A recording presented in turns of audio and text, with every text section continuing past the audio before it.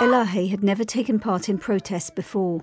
Now in exile in Italy, she says that after Mahsa Amini's death, she felt compelled to take a stand. That's the sound of the bullet that changed her life.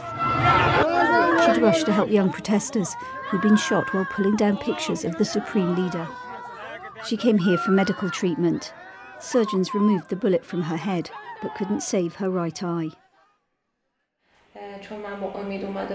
It was like losing a loved one. An eye is a part of someone's beauty.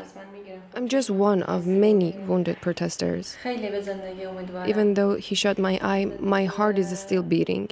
My heart beats for life, for Iran, for the people of Iran. It beats too, with the agony of separation for her twins now being looked after by their grandparents. The last moment I was with my children before I was shot, I had bought them school supplies. All their clothes and hands were covered with blood, and they kept shouting, "My mom was killed." It was a tough moment. I can never forget it. Thank you. So many Iranians suffered terribly in a brutal crackdown against the women-led uprising. Hundreds were killed. Thousands upon thousands were arrested and 7 executed. The protests eventually died down, but not the widespread fury that had ignited them. One Western diplomat estimates that around the country about 20% of Iranian women now go out unveiled. They know they're being watched and that they risk being fined, denied public services or jailed. I get in touch with a 20-year-old music student in Tehran on a messaging app. We agreed not to use her name and to delete our conversation immediately. I couldn't have imagined that I could be this brave before Mahsa's death. We just needed a tiny spark to light the fire.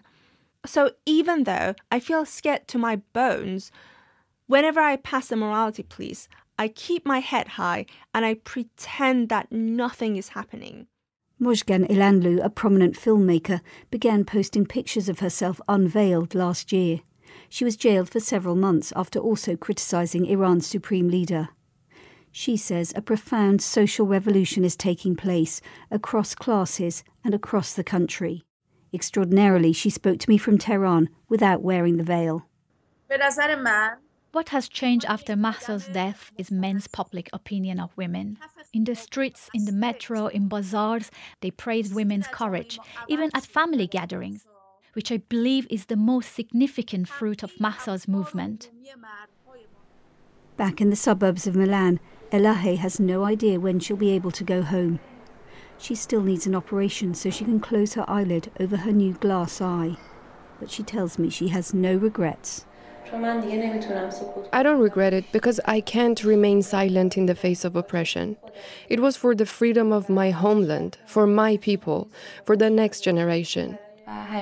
Whenever I'm speaking to the kids, we always say that we hope we'll be reunited in Iran in better days.